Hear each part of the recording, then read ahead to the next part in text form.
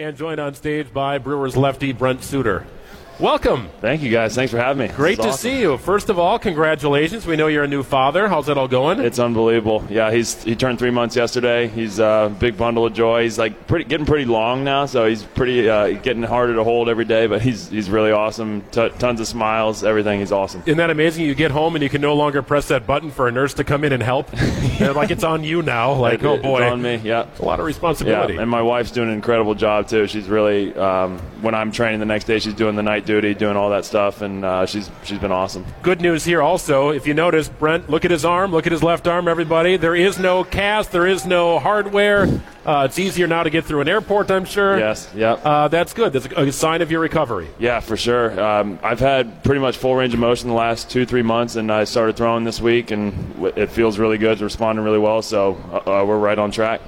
It's feeling really good. How do you go into the season where you know you're not going to be good to go at the beginning of the year? Maybe there's a chance you come in late in the season, maybe not. Like, what's the mind frame going in? Yeah, I've never done it before, so I've been kind of leaning on guys like Jimmy Nelson, some other guys who have been in a similar situation where they're not starting spring training healthy. They're starting in the rehab process, and they've just basically been saying take it one day at a time, listen to what they're telling you. Like I'm throwing and I feel like I can go back to like 120 feet right now, and they're like, don't do that. Don't be a hero. Just stay within the program. Trust the program, and just take every day as the precious gift that it is, and go from there. So it's going to be weird, but I'm going to try to embrace it as much as I can. What's the reality for a pitcher or a kid wanting to – it's not if you're going to get hurt, but when you're going to get hurt. What's the reality of what pitchers deal with, what you think about? Do you just – pitch and go, at some point I'm going to get hurt, or it really seems it happens to everybody? Yeah, unfortunately it's just such an unnatural motion that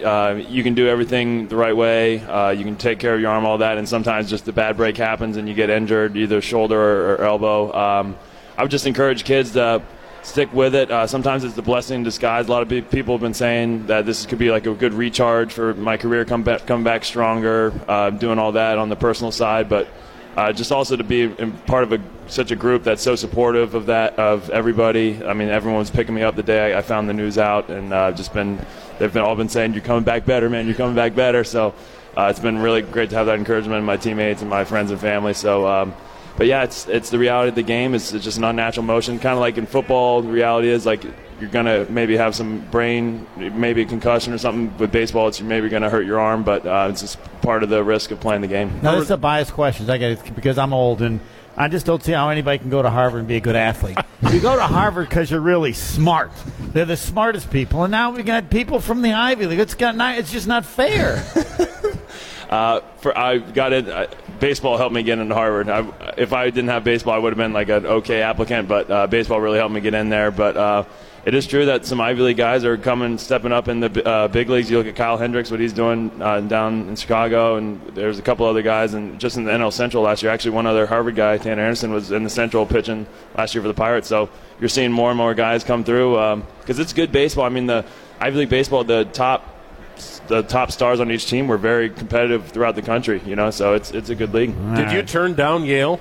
No. I just want to meet somebody who turned down Yale. No, I turned down nobody. Like Harvard was by far my most interested school in me, so I didn't have to turn anybody down really. Yeah. Really? That's interesting. So the Ivy League wasn't crawling with potentials for you? Not really. It was either Harvard or like maybe a Big Ten school for a walk-on spot or a D3 school. That was basically. I guess you just settled for Harvard then. It was. I guess it's what you'll do. Well, I'm anxious to get you back on the mound and in the batter's box, by the way. So what happened with Major League Baseball? Because after your injury, you became the biggest Brewers cheerleader inside the dugout, and it was comical. It was entertaining, and you are a draw, Brent. I mean, just being around you is so much enjoyment out of that.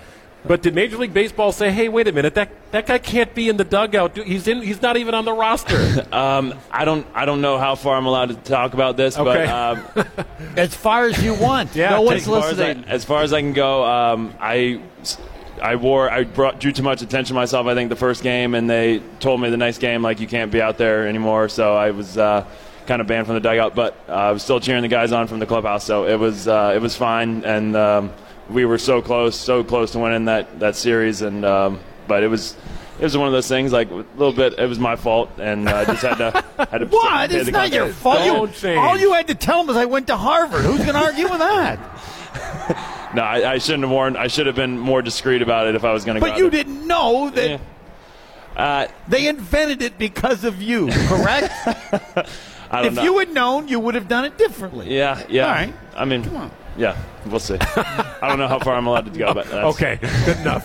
How much joy do you take in bugging the living heck out of Lorenzo Cain in those pregame music sessions? That's something I really enjoy. That was really like the highlight of my day. And come July, August, September was making those beats going, and he made it seem like he didn't enjoy it all the time, but I think deep down he really enjoyed it a lot. So it was one of those things. We just every day we were trying to come up with a new thing, like low Cain, and the one that was really sticking was when I say low, you say Cain, low Cain, low Cain, and everyone got that going, and it was cool. The next day I was hearing fans yelling at that, like when we were doing BP, they were yelling, when I say low, you say Cain. So I was like, oh, this is catching on pretty good. That made its way into one of the many champagne celebrations in the clubhouse, if I recall correctly. Yeah. I still have hypothermia from the one that was in Colorado. Right. I've finally dried out since that celebration. It was like 9 degrees, it felt like, inside that clubhouse. Yeah. It's a good memories, though, man. The more ball you can play in October, the better. 100%. And all the veterans are saying that the champagne never gets old. Like, it's every celebration's that special because it's a new group of guys, new advancement every time. So just looking for more this year for sure. Before we let you go, Brent, you said you were right on track.